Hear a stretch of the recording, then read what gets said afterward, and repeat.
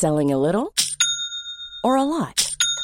Shopify helps you do your thing however you cha-ching. Shopify is the global commerce platform that helps you sell at every stage of your business. From the launch your online shop stage to the first real-life store stage, all the way to the did we just hit a million orders stage. Shopify is there to help you grow. Shopify helps you turn browsers into buyers with the internet's best converting checkout. 36% better on average compared to other leading commerce platforms. Because businesses that grow, grow with Shopify. Get a $1 per month trial period at shopify.com/work. Shopify.com/work. Hey, it's Ryan Reynolds, and I'm here with Keith, co-star of my upcoming film, If, only in theaters May 17th. Do you want to tell people the big news?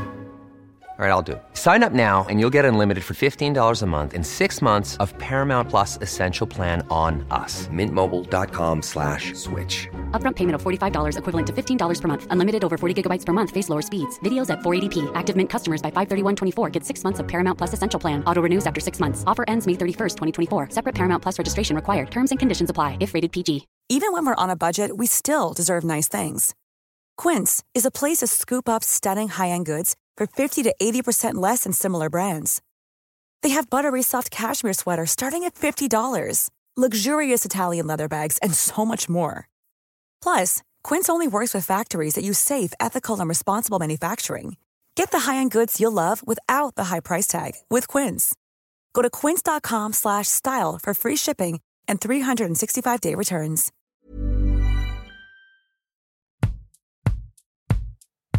Hello and welcome back to These Times. I'm Tom McTague. And I'm Helen Thompson. While you lucky lot were recovering from your first week at work this weekend, Helen and I have been trying to get our heads around the situation in the Red Sea, and boy, it's complicated. The basic picture, though, is this. Since October the 7th and Israel's war against Hamas, the Iranian-backed Houthis, who now control most of Yemen, have been attacking container ships bound for Israel, and in doing so, ramping up the cost of shipping through the Red Sea and the Suez Canal. Now, this matters primarily because it means one thing: inflation. If container ships with goods from Asia can't go through the Suez Canal or are too scared to do so, they have to travel all the way around the Cape of Good Hope in South Africa, adding something like 20 days and millions of pounds to their basic costs.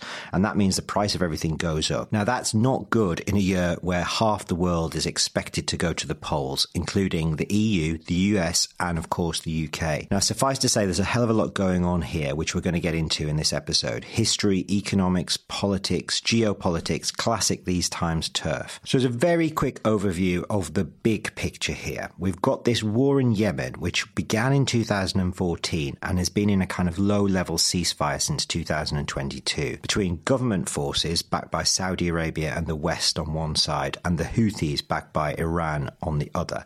Now, this, of course, is part of this wider struggle going on for supremacy in the Middle East between Iran, Saudi Arabia, Israel, Turkey, the UAE and Qatar.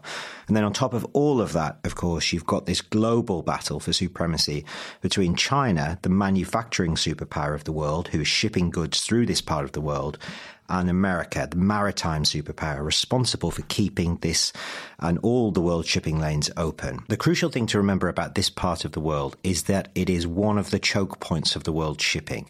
And so you've got military bases galore here. In Djibouti alone, China, the US, France, Japan, and Italy all have bases. On the other side of the water, in Oman, Britain has a base. And it's not just the frozen civil war in Yemen we have to think about when we think about this conflict, but the civil war in Sudan on the other side of the straits, drawing in Ethiopia, Eritrea, Somalia, Somaliland, and the whole Arab League. This is crucial turf. So in the face of what, as you can hear from that, is quite a lot of complexity, we're going to ask this question this week. What is the history of these events in the Red Sea and the Suez Canal? And what do they tell us about where power lies in the geopolitical world today? Tensions in the Red Sea are escalating. Yemen's Houthi rebels say 10 of their fighters died in a skirmish with the U.S. Navy. The U.S. says it fired in self-defense.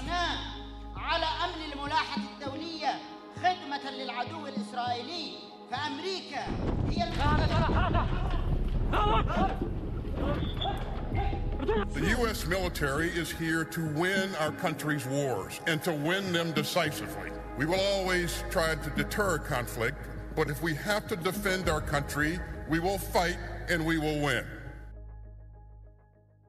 So, Helen, we're going to start with the history of this. I mean, we have talked on this podcast quite a lot already about the Suez Canal, but I think it's because it is so crucial to the understanding of post-war Britain, post-war Europe, and obviously what is going on today. Now, you're the expert on this, so I'm going to pass the baton over to you in a second. And one of the things that jumps out in my mind is this kind of the fact that the names keep changing. So in the back of my head, I have this memory, I don't know where it's from, of the Aden colony and the Aden protectorate. And I know that Aden still exists, but it's now called Yemen. Like, what is going on here? When did this all begin? So I think, Tom, we need here to talk both about the entrance to the Red Sea from the north, from the Mediterranean, and the exit point into the Indian Ocean. So one's about Aden, as it then was in the 19th century, and one is about Egypt. Now, if we take the Aden story first, just because chronologically, in terms of the changes that happened in the region, the first significant change happens here. In 1839, the British East India Company, with the Royal Marines, used force to take control of the port of Aden. Now, this is important for the British perspective for two reasons. First of all, because it's on the trading route, the only sea trading route then between Europe and Asia, which went round the Cape of Good Hope. So the way that quite a lot of container ships are now going because of the events in the Suez Canal, or on the entrance to the Suez Canal, and because the British wanted a coaling station for steamships on that route between Europe and Asia. Now, under the control of the British East India Company did was to establish the port of Aden as a colony. Right. So the Aden colony, that's what you're remembering there. So that was the only actual colony that Britain ever had in the Middle East. Otherwise, it had protectorates. And one of those was actually the Aden Protectorate, sort of the hinterland behind the port of Aden. But that didn't come until later, until after the Suez Canal was built. Now, the thing about the Suez Canal was it was built by the French, and it was built in significant part as a challenge to British dominance of the trade route from Europe to Asia, because now you put a canal through from the Mediterranean into the Red Sea. You could connect the Mediterranean to the Indian Ocean. When was it built then? So the Suez Canal Company, to build it, was formed in 1858. The canal was built between 1859 and 1869. 10 years. When it extraordinary, opened. that, isn't it?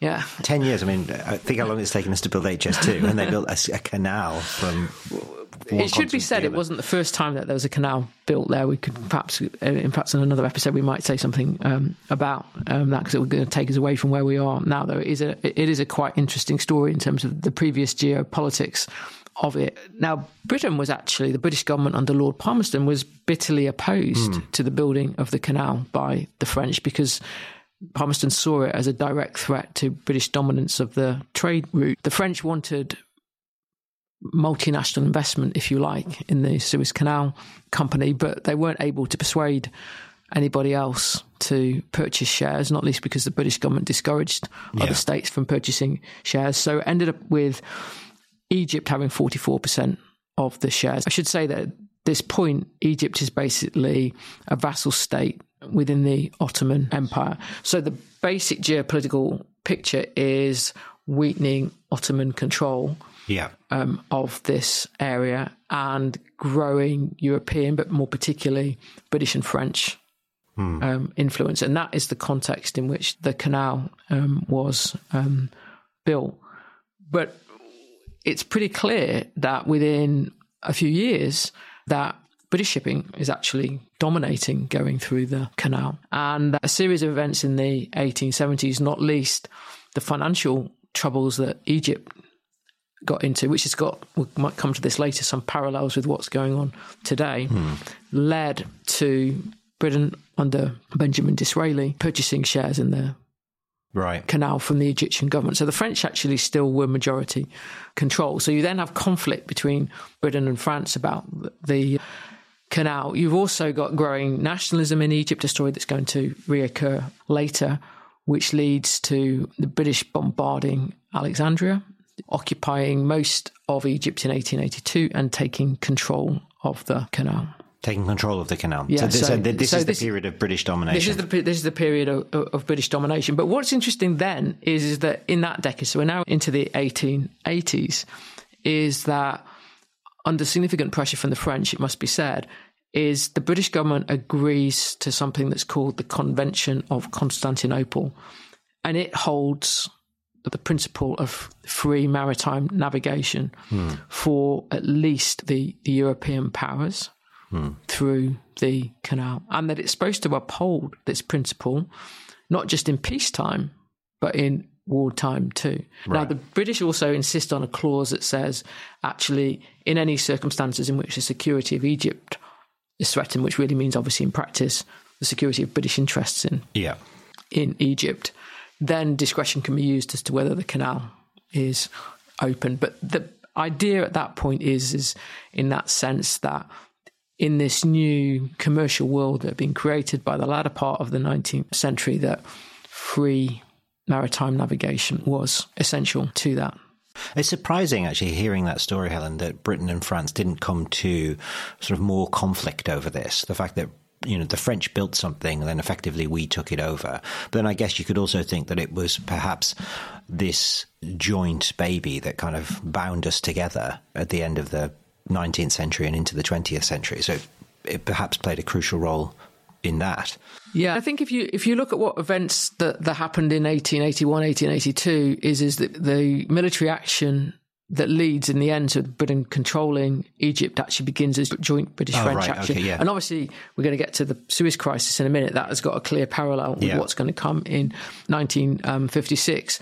But the upshot of that period is that Britain ends up occupying most of Egypt. So and this is where the situation's like getting complicated, because if we go down to the other end of the Red Sea, we've also got kind of like now got a division between the British effectively controlling the southern part of what is today Yemen, and the Ottomans still effectively controlling like the northern part of it. So this is the point where what is really now predominantly British power is pushing itself against. Right. And so I suppose the big picture is we have this trade route to India, you know, the jewel in the crown, that is protected through the Suez Canal, down through the Red Sea. We're protecting all of that. And so, you know, we're in a pretty good position. And I guess it's the two world wars that then change things. So the First World War with the collapse of the Ottoman Empire, and in a sense, the British and French power increases from that point. And then the Second World War, which then ends British and French power in a way, or signals the end of British and French power. Well, I think that we should come back to the Second World War in a moment, because I actually think that the Second World War doesn't change things so much. It makes things very difficult in terms of, or the years after the Second World War make things very difficult in terms of Egyptian nationalism, as we're going to see. But I think it's important to see just how committed Britain is to trying to retain control, not only of the Suez Canal, but of Aden through the first part of the post-war period. I think what we should say about the First World War, we've already talked about this actually, if you recall, when we were doing the episode on Britain and Israel, is that events around the Suez Canal do change for Britain dramatically in the course of the First World War. And that is the fact that the Germans and the Ottomans attack the canal from the Sinai Peninsula really terrifies the British government, because they've worked, as you suggested, Tom, on the assumption that if you control Egypt, you control the canal. Yeah. If you control the canal and the Red Sea, you control the route to India. And that's obviously hugely important. And indeed, we should say that actually Aden Colony at this point is being run out of India. It's not being run out of, being run by the government of India. So once you have a situation where the canal can be attacked from the other side of the Red Sea, that looks like a big strategic blow. And then that's partly, I mean, I would say a very significant part of why the British pursue the mandate in Palestine and commit to the Balfour Declaration of having a friendly government on the eastern side of the Red Sea. I think what we can see even before the Second World War so through the interwar years is that the issue of Egyptian nationalism is really becoming a problem for the British government. So in 1936, the British government gives Egypt formal independence, but just showing the importance of the canal, that agreement that's reached in 1936 says that the British can remain militarily, British troops can remain in the Suez Canal. So until at least 1956. So, I mean, 1936, this deal that we strike actually becomes quite a big thing in British politics post-Second World War. You know, I was reading back through this period because of the Suez Crisis and seeing how it was raised in Parliament as this sort of foundational document that we would then use to justify our continuing presence in Egypt. And then it was coming under pressure from the Egyptians, who are they now led by at this point? Nasser. So Nasser is then really challenging Britain's position in the Suez Canal before the Suez Crisis, and we are having to respond to this. And I think this eventually becomes known as the sort of the Suez Crisis before the actual Suez Crisis that we're familiar with. Yeah, and so in 1951, Egypt repudiated under Nasser the 1936 agreement. A new agreement was reached in 1954, which said that British troops were to be withdrawn by June 1956, and Egypt said it would take responsibility for upholding the principle of the freedom of navigation through the canal. But it was agreed that British troops would be allowed to return if the Suez Canal was threatened by an outside power. But what happened instead was, just a month in July 19th, Nasser nationalised the Anglo-French Suez Canal Company. And this is what led, in time, not immediately, to the British-French military operation against Egypt that Eisenhower brought to an end by putting Britain under such financial pressure in 1956. And it came in conjunction with Israel invading Egypt, because the same day in which Nasser nationalised the canal, he closed off Israel's access to the Red Sea through the Strait of Tiran. So this is a moment in which we can see that the British and the French say, look, we absolutely think that our commercial, our economic interests are existentially at stake here. And the reason for that, and this is, I think, changes the situation from what it had been for Britain previously, is because now all the West European states, not just Britain and France, are dependent upon oil coming from the Persian Gulf up the Red Sea through the Suez Canal. Because at this point, India has gained independence, so it's not about protecting the trade route necessarily to India. It's not a purely imperial project in that sense. It's about getting resources out of the Middle East through the Suez Canal and into Europe, and Western Europe is dependent upon that, and that is the basis. It's absolutely dependent upon that. I mean, there are some pipelines that do that, but it's the central means by which the oil is coming out of the Persian Gulf into Europe, and at that point, then there are no alternative supplies for the West European countries. Yeah. There's no Soviet oil at that point, partly because the Americans don't want Europeans to buy it, but also because Khrushchev's only really still in the beginning to resurrect the Soviet oil export capacity. But also the Americans don't want European countries buying oil from the Western Hemisphere. Yeah. Not just from the United States, from the Western Hemisphere more generally, because they're worried about future American supply. So this is absolutely existential for the West European countries. And what you see through the Suez Crisis, and it doesn't just end with the end of the military operation against Egypt, it goes on for a little bit longer after that, is that the canal is closed. Right. Now, we're obviously not in that position today. It's a question of the container ships in particular going around the Cape of Good Hope. But this was a moment where you could see what the stakes were for the European countries. And just in looking at this again, I found this great article from the New York Times from 2nd of December 1956, and the New York Times is describing to its American audience what is going on. So note that this is a month after the crisis has effectively ended in terms of the war having been brought to an end by Eisenhower, and the New York Times says, dwindling gasoline supplies brought sharp cuts in motoring, reductions in work weeks, and the threat of layoffs in automobile factories. There was no heat in some buildings. Radiators were only tepid in others. Hotels closed off blocks of room to save fuel oil. The Netherlands, Switzerland and Belgium have banned Sunday driving. Britain, Denmark and France have imposed rationing. Nearly all British automobile manufacturers have reduced production and put their employees on a 4-day instead of a 5-day week. So amazing, this is a sense here in which you can see that what's going on in daily life is being really directly affected by what was going on in the canal. Now, in the end, I think it's in like some point in early 1957 that the Nasser opens the canal again. In terms of the canal itself, it remains open until 1967, till the Arab-Israeli War of 1967, and then it's closed for 8 years. Yeah. So that is a really significant shift and a really significant blow to the world economy during that year. But as that drama is playing itself out, something else is going on, which is down in Aden, which is a British position, and Aden is becoming harder and harder, at least from 1962 onwards. And it should be said that Aden, in terms of being a British strategic interest, became even more important after the Suez Crisis, because clearly Britain couldn't continue using the Suez Canal Zone as its military base in the Middle East. And so it shifts to Aden.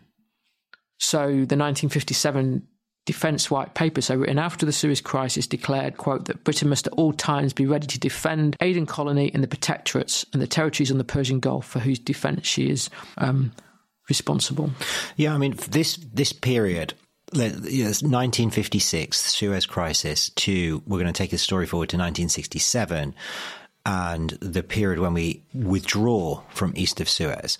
This is so fundamentally important to understanding post-war Britain, as Suez is the moment that reveals, in a way, the extent of Britain's decline as a world power able to operate independently of the United States, because this is a military action that was launched between the Israelis, the French and the British, actually at Chequers. The French flew over to Chequers and they suggested this plan to Eden, who had taken over as Prime Minister from Churchill the year before.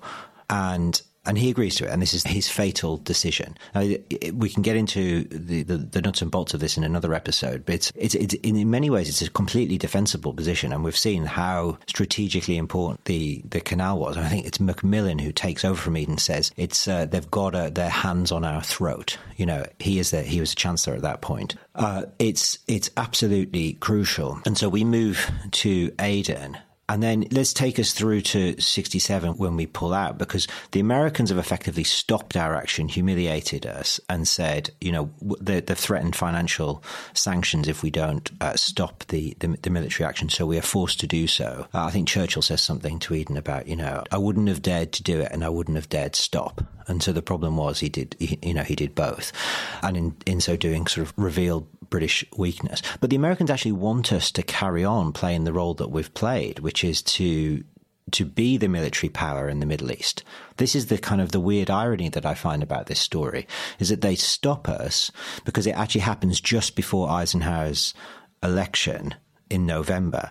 So it's painted in the States as just an imperial act by the British and the French, and that's not something that's going to go down well in the presidential election, so they put a stop to it. But they want us to keep playing the same role. And it's not until 67 that we stop playing that role and that we have to pull out. Now, it's part of a wider story, this, we'd pulled out of Greece in 47, Indian independence, we then pulled out from Egypt in the 50s, and eventually we pull out from Aden in 67. It's effectively reflecting the fact that we're not as wealthy as we can't afford this stuff. And I think it's crucial, not just psychologically in the sort of the British elite's mindset, but to do with our relationship with Europe, because in 67 you've got Harold Wilson pulling us out of our bases east of Suez, the devaluation of sterling crisis, and his attempt to then join the EEC as it was then. And they are all, you can't understand any of them without the other. This is a sense of we no longer can play that role that we're familiar with. We have to find a new role, and that's Europe. But I think that what's really different about the Aden story in this is that we run out of Aden. And so that there's the general announcement, which is made in January 68 after the events in Aden, that Britain's going to withdraw from east of Suez, which horrifies the Americans, comes in response to the fact that it essentially ran out of Aden in November of 1967 because it was no longer possible to defend what by this point we'd constructed into something called the Federation of South Arabia, which is really just another way of constructing the protectorate, the Aden protectorate and the Aden colony, and kind of like trying to dignify it a bit more in the supposedly post-imperial world. But we don't want to leave Aden.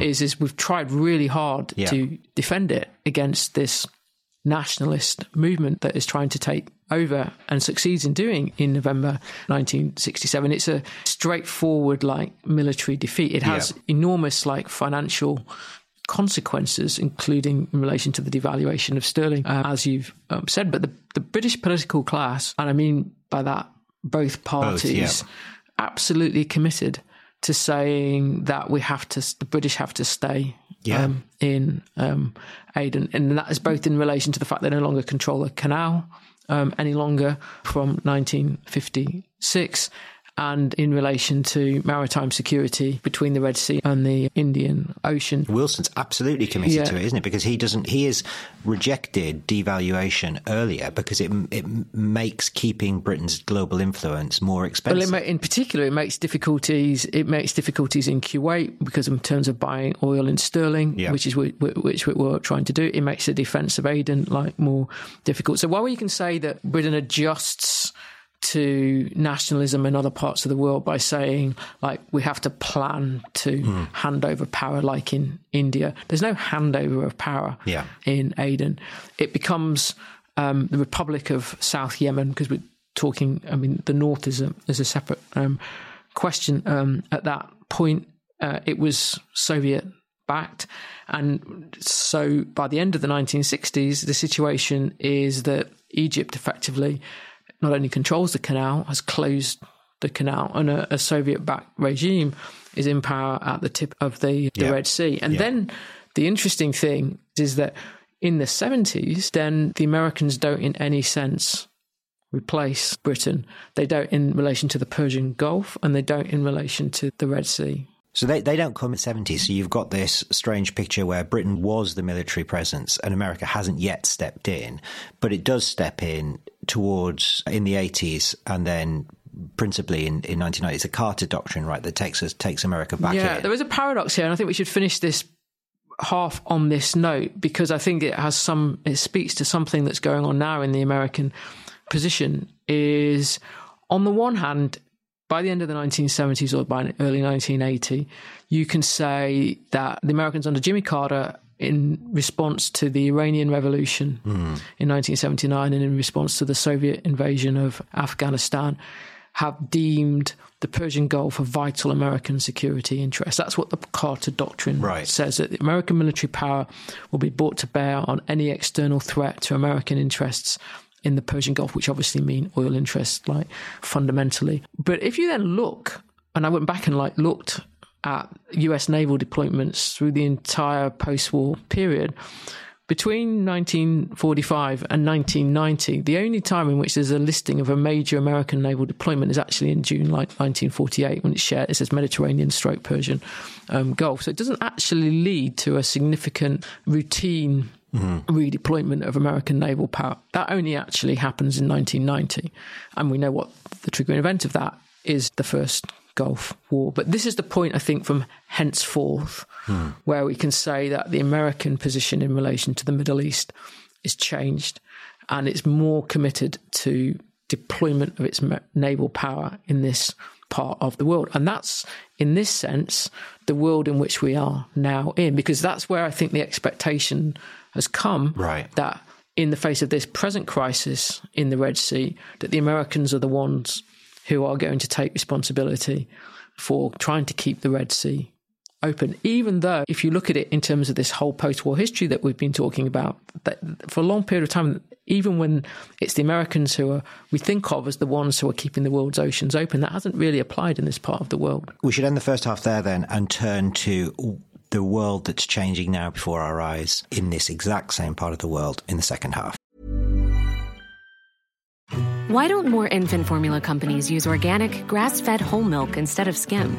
Why don't more infant formula companies use the latest breast milk science? Why don't more infant formula companies run their own clinical trials? Why don't more infant formula companies use more of the proteins found in breast milk?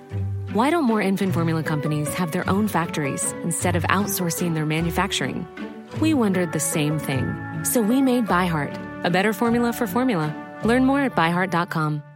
Hey, it's Ryan Reynolds, and I'm here with Keith, co-star of my upcoming film, If, only in theaters May 17th. Do you want to tell people the big news? All right, I'll do it. Sign up now and you'll get unlimited for $15 a month and 6 months of Paramount Plus Essential Plan on us. MintMobile.com/switch. Upfront payment of $45 equivalent to $15 per month. Unlimited over 40 gigabytes per month. Face lower speeds. Videos at 480p. Active Mint customers by 531.24 get 6 months of Paramount Plus Essential Plan. Auto renews after 6 months. Offer ends May 31st, 2024. Separate Paramount Plus registration required. Terms and conditions apply if rated PG. Welcome back. So in this half, we are going to turn, Helen, to events today, or the world that exists today. We've gone through the history. So we're into this world where America is responsible for keeping the shipping lanes open. Britain has retreated. The Soviet Union has collapsed. And in 1990, the Americans have gotten in. So this starts to change. I mean, I was thinking about this over the weekend and thinking, the significant things that are changing are China's rise and the fact that you've now got cargo ships coming from Asia through the Suez Canal to Europe, and that developing relationship and how that is crucial to understanding China's rise as a manufacturing superpower, which is challenging the Americans. And actually that begins towards the end of the 90s when the moves towards joining the WTO begin, and that ends up in 2001. And also America's growing energy independence. So you've got those two events happening. So America has still got this role then protecting the world's shipping lanes. But in a sense, I could see from a Trumpian perspective how you could start to think, well, are we protecting the route that is allowing our principal strategic rival to get rich? Yeah, I think if we unpack what you just said there, Tom, there's several things, aren't there? The first is crucial, which is, as you said, that China is added to the picture. Yeah. So if you were talking about the world of the 80s and perhaps even the first part of the 90s, and you say, why is access to the Red Sea and the Suez Canal so vital? It's still really, I think, bound up with the export of energy, oil in particular, from the Middle East to European countries. Yeah. Once you get into the 2000s, and this continues to grow to this day, we're talking, as you say, about the manufactured goods from China coming to Europe, and even to a lesser extent, actually, to the east coast of North America. I mean, significantly less. So that changes really something that had been true going back all the way to the origins of the Suez Canal, which this is essentially a relationship centered in terms of interests for Europe. And now it's not. That in itself is just a big change. Yeah, massive change. And that explains why you've now got a Chinese military base in the area and a Japanese military base. I mean, that is a different world entirely to the one that we were talking about in the first half. But in a sense, you could say, well, they're just doing what we did. They're just doing exactly what the British did in the 19th century today. They're defending their trade routes. Yeah, but I think you could also say the Chinese are doing something that is a bit different, which is in terms of their relationship with Egypt itself. Because what you can also see, at least from 2008 onwards, is considerable Chinese interest in investment in Egypt. And from 2014, trying to help Egypt develop the Suez Canal zone as an economic area. And you've got considerable investment by Chinese state companies in strategic Egyptian ports, including in the Suez Canal. So one of the Chinese state-owned companies has a 20% stake in the container terminal at the northern terminal of the Suez Canal. And that if we think about it, and we've talked about this before, I know in terms of China's Belt and Road ambitions, that's obviously got a land element to it, but it's got a sea part to it. And I'd say the Suez Canal is pretty central to the way in which, under Xi Jinping in particular, but it does predate that the Chinese think about the Belt and road. So we've now got not just Chinese commercial interests at stake, but we've got the Chinese state using its power to try to shape the region, not just in a military sense, but in an economic sense, trying to bring Egypt closer to it. Egypt, as we know, having been, at least, except for the period when the Muslim Brotherhood was in control, being close in security terms to the Americans. And I guess it still is. So we have strong relationships now with the regime in Cairo, as do the Americans. I mean, this is partly, obviously a very cynical relationship, but we did not put up much of a fight for the Muslim Brotherhood when they were overturned, and I think we still have this strong relationship. I mean, you could almost map, couldn't you, global power almost in terms of like shares in this around the Suez Canal. Just like you were saying, you've gone from Britain and France owning it to now the Chinese having a 20% stake in the company that you mentioned there. It's just an extraordinary story. What's that 150 years change? That is remarkable. And then the other thing that I mentioned was America becoming less dependent on the Middle East for its energy, but Europe still is. Yeah, I mean, this is, I think, a story of the 2010s. So this is a story of the US shale oil boom and the significant reduction in American oil imports that allowed for, including fewer oil imports from the Middle East.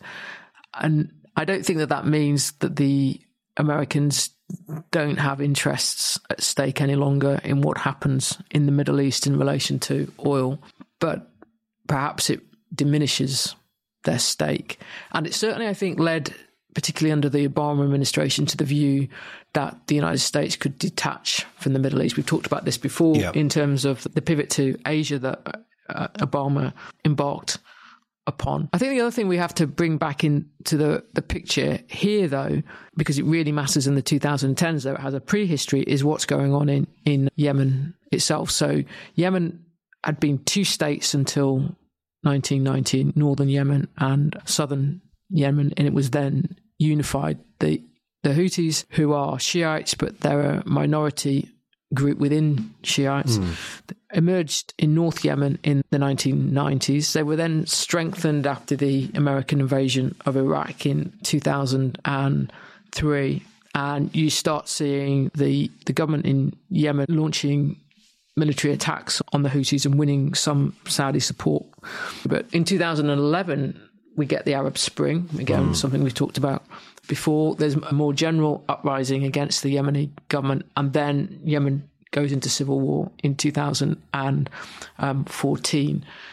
Crucially, in 2015, a Saudi-led military coalition, which includes Egypt and the United Arab Emirates, intervenes to support the government. With Western support. Crucially, with Western support to begin with. Yeah. I mean, this is the Obama administration and the British government under Cameron provide some logistical support for the Saudi operation in Yemen against the Houthis.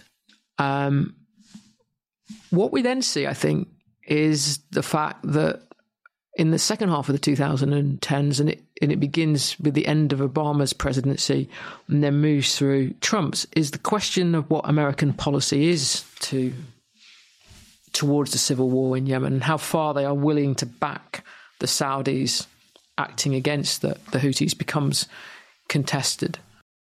And contested here as well. And I think also the coalition starts to fracture, doesn't it, over time? So I think the UAE pulled out. The Saudis weren't making much progress, it's a kind of failed intervention because the Houthis now control was something like 60 or 70% of the population of Yemen. So, I mean, that's a pretty big strategic defeat for Saudi Arabia, Egypt, UAE, and of course the West.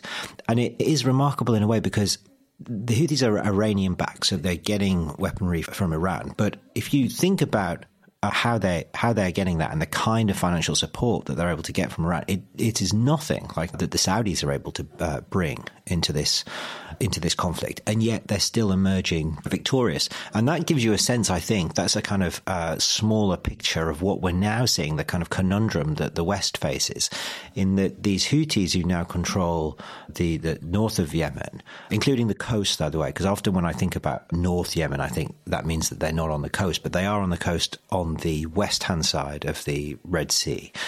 And so they are able to then start launching these attacks on shipping with for very little financial cost compared to what it costs us to then respond in kind to stop it from happening. So it's incredibly effective warfare technique. And this starts after the October 7th attacks and Israel's war on Gaza. So you can see, again, this is part of a wider strategy from Iran because they're not targeting Chinese or Russian ships going through here. They're targeting ships that are going to Israel, they say. But they're not even necessarily just going to Israel. They're targeting ships from countries who are deemed to be supportive of Israel. And so that jacks up any insurance costs. So any ships who want to go through here that are British, American, Western, they either say, well, we can't go, we have to go around the Cape of Good Hope, or they say, well, the insurance cost is going to go through the roof. So either way, the cost of shipping through there goes up, and therefore consumers in the West feel it in their pocket. It's an incredibly effective strategy. And then it presents us with what do you do about this? I mean, we already had the Saudi Arabian war that was unsuccessful. Yeah, I mean, I think that what we have to see in one respect is that the strategic consequences for everybody else of Houthi control of part of the Red Sea and their ability to launch attacks with Iranian help really was beginning to have consequences long before the 7th of October. If you go back to 2017, a Houthi missile struck one of the Saudi oil refineries on the Red Sea. They were also able to, launch attacks on United Arab Emirates during the period before the 7th of October. And during that time is the position of the United States was really to kind of let that go. Yeah. So even Trump, who was much more willing to support the Saudi war in Yemen than Obama wasn't really using American power to respond to those attacks. Indeed, when the Houthis attacked an even bigger Saudi oil processing facility on the Persian Gulf side of Saudi, not on the Red Sea side, nothing happened, much to the Saudis' anger. And so you can see, I think, that the question of what to do about the Houthis has actually been a dilemma for American presidents for quite a while now. What's changed since the 7th of October is that it's got to the point where container ships in particular are very wary. What's changed since the 7th of October is that the overall stakes for Western countries are so much higher than they were before. Now it's not just a question of what position do we take in relation to the conflict in Yemen itself? How much do we back the Saudis? It's now our economic interests are directly affected by the fact that the Houthis have established themselves in the position in which they have with Iranian help on the Red Sea.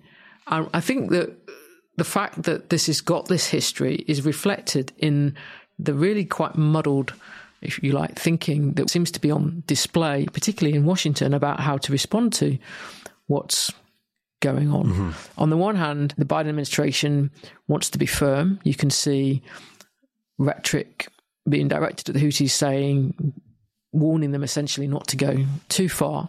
But as yet, a very considerable reluctance to take that really very direct action against actual Houthi bases in Yemen itself, as opposed to being willing, obviously, to intercept missiles directed at shipping. Well, this is where we need to pull the camera right back and think about the bigger picture, because the United States has started this pivot to Asia, or wanted to pivot to Asia and not to get bogged down in the Middle East, because it wants to focus its attention on its chief strategic rival, China. And yet it's got these other theatres now that it, not through its own choice, is bogged down in. So it is arming Ukraine. It's Ukraine's principal supplier. It is also supplying Poland with a massive increase in its military spending. I think the Poles are now up at something like 4.5% of GDP, which is twice that of the UK. So they are becoming a sort of a real European military power, and they are getting their arms principally, I was told, from the United States and South Korea, from Europe. So it's supplying Poland, it's supplying Ukraine, keeping Ukraine alive effectively. It is under tremendous pressure from Republican think tanks to keep its focus almost entirely on China. And now it has this crisis in the Middle East, protecting Israel. So it sent those 2 warships to protect Israel after October the 7th to effectively warn Hezbollah and Iran from doing anything there. And now it has this dilemma about what to do in Yemen. And that is now a dilemma as well for Europe, because if the United States is not going to fulfill its role, that, we are effectively, our trade, where we get our goods from, is dependent on the United States keeping this shipping lane open, then what is Europe going to do? And so you're starting to see what is actually quite a traditional form of American hegemony playing out here, in that they are, I spoke to a friend of mine very well plugged in Washington, who was saying that Europe's dependency is not really the principal cause of concern in the United States. They are building the traditional kind of coalition to try and share the burden as much as they can. And you see that in what's it called, Operation Prosperity, which is this group of American allies plus the United States coming together to say that they are going to protect the shipping lanes. And obviously Britain is a leading part of that. But interestingly enough, France has not signed up to that, which I think is an oddity that perhaps we can just turn to it in a minute. But that is the situation there. But it's not clear exactly what the United States is saying it's going to do, or how far it's willing to get involved.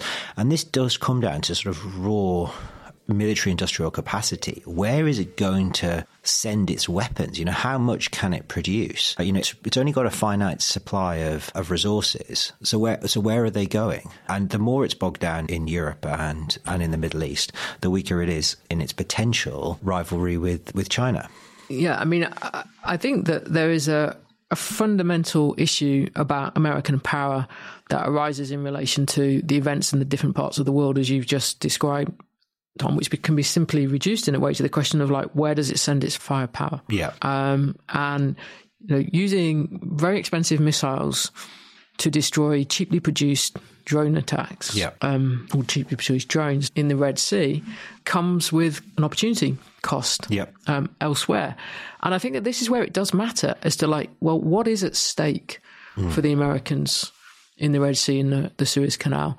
It's not its shipping primarily. It's not goods moving towards the United States that are primarily at stake here. Now, there is one thing I think that complicates that, which is, two things perhaps that complicate that. That if you get into a situation where oil tankers are finding it much more difficult to go through the Suez Canal, then that will have an effect on overall oil prices, and that will hit the Americans because they can't, and that hurts Biden politically in an election year. They can't detach from world oil prices or geopolitical events around oil prices. The second thing that complicates it is that because there are water level difficulties in the Panama Canal at the moment, there has been, at least until recently, more shipping going from China to the American East Coast going through the Suez Canal than is usually the case. Nonetheless, even if we put those caveats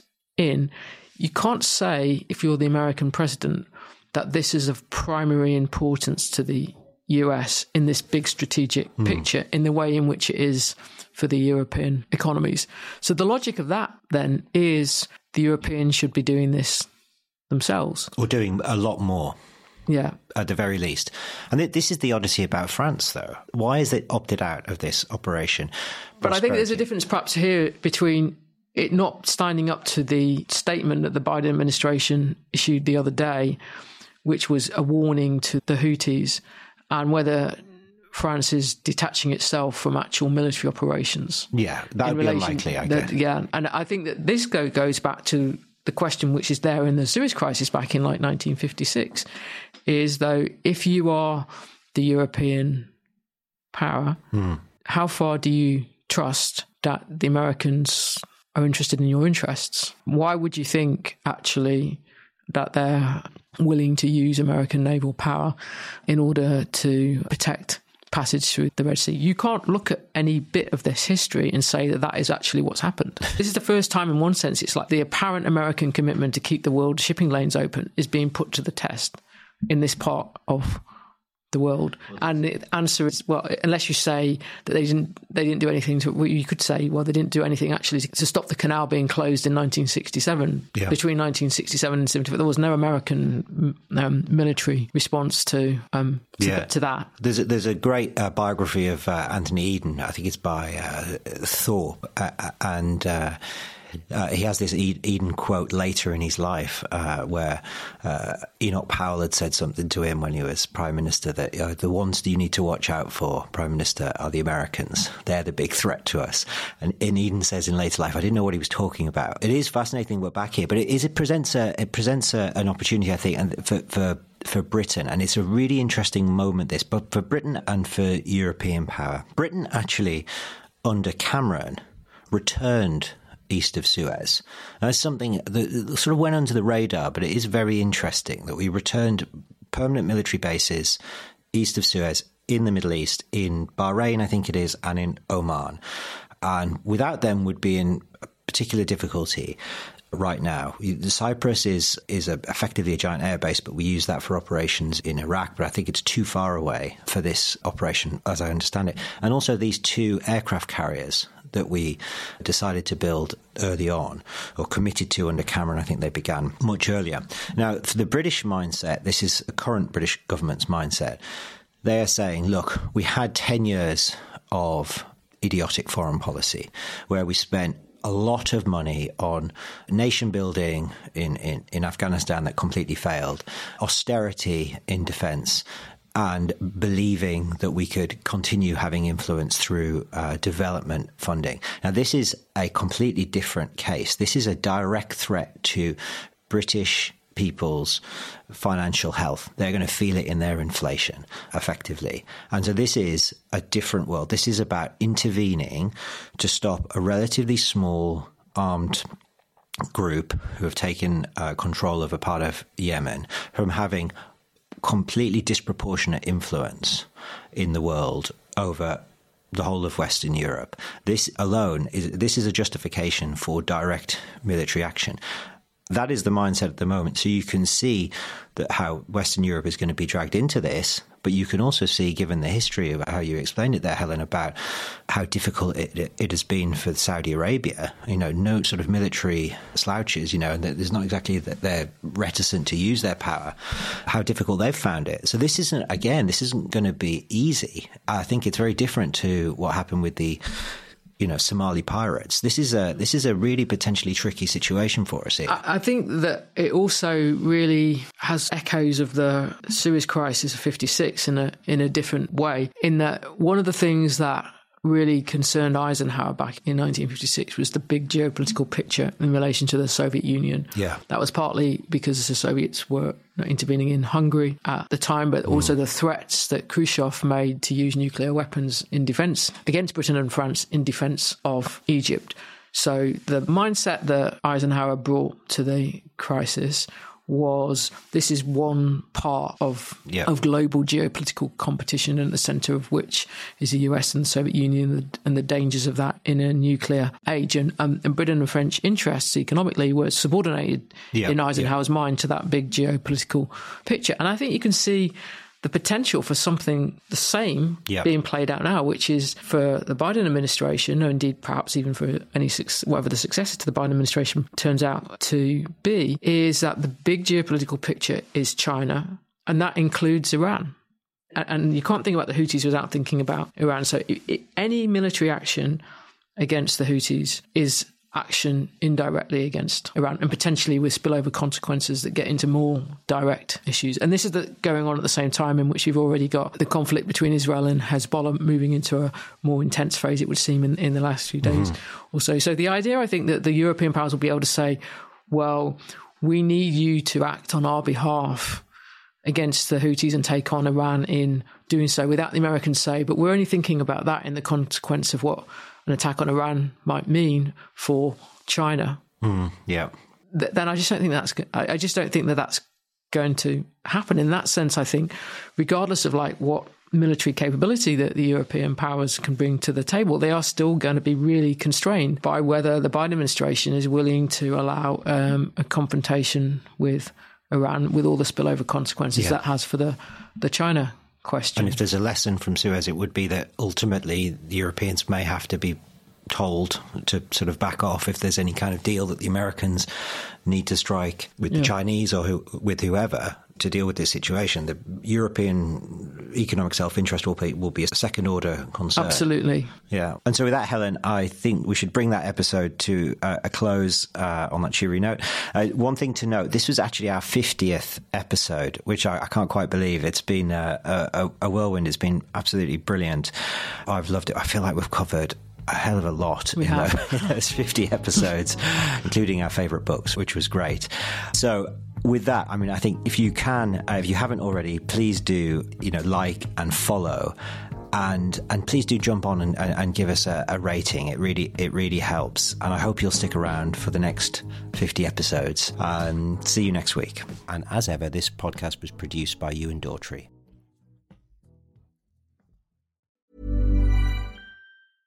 Selling a little or a lot? Shopify helps you do your thing however you cha-ching. Shopify is the global commerce platform that helps you sell at every stage of your business. From the launch your online shop stage to the first real-life store stage, all the way to the did we just hit a million orders stage. Shopify is there to help you grow. Shopify helps you turn browsers into buyers with the internet's best converting checkout. 36% better on average compared to other leading commerce platforms. Because businesses that grow, grow with Shopify. Get a $1 per month trial period at shopify.com/work. Shopify.com/work. Hey, it's Danny Pellegrino from Everything Iconic. Ready to upgrade your style game without blowing your budget? Check out Quince. They've got all the good stuff, shirts and polos, activewear, and fine leather goods, all at 50 to 80% less than other high-end brands. And the best part? They're all about safe, ethical, and responsible manufacturing. Get that luxury vibe without the luxury price tag. Hit up quince.com/upgrade for free shipping and 365-day returns on your next order. That's quince.com/upgrade. Even when we're on a budget, we still deserve nice things. Quince is a place to scoop up stunning high-end goods for 50 to 80% less than similar brands. They have buttery soft cashmere sweaters starting at $50, luxurious Italian leather bags, and so much more. Plus, Quince only works with factories that use safe, ethical, and responsible manufacturing. Get the high-end goods you'll love without the high price tag with Quince. Go to quince.com/style for free shipping and 365-day returns.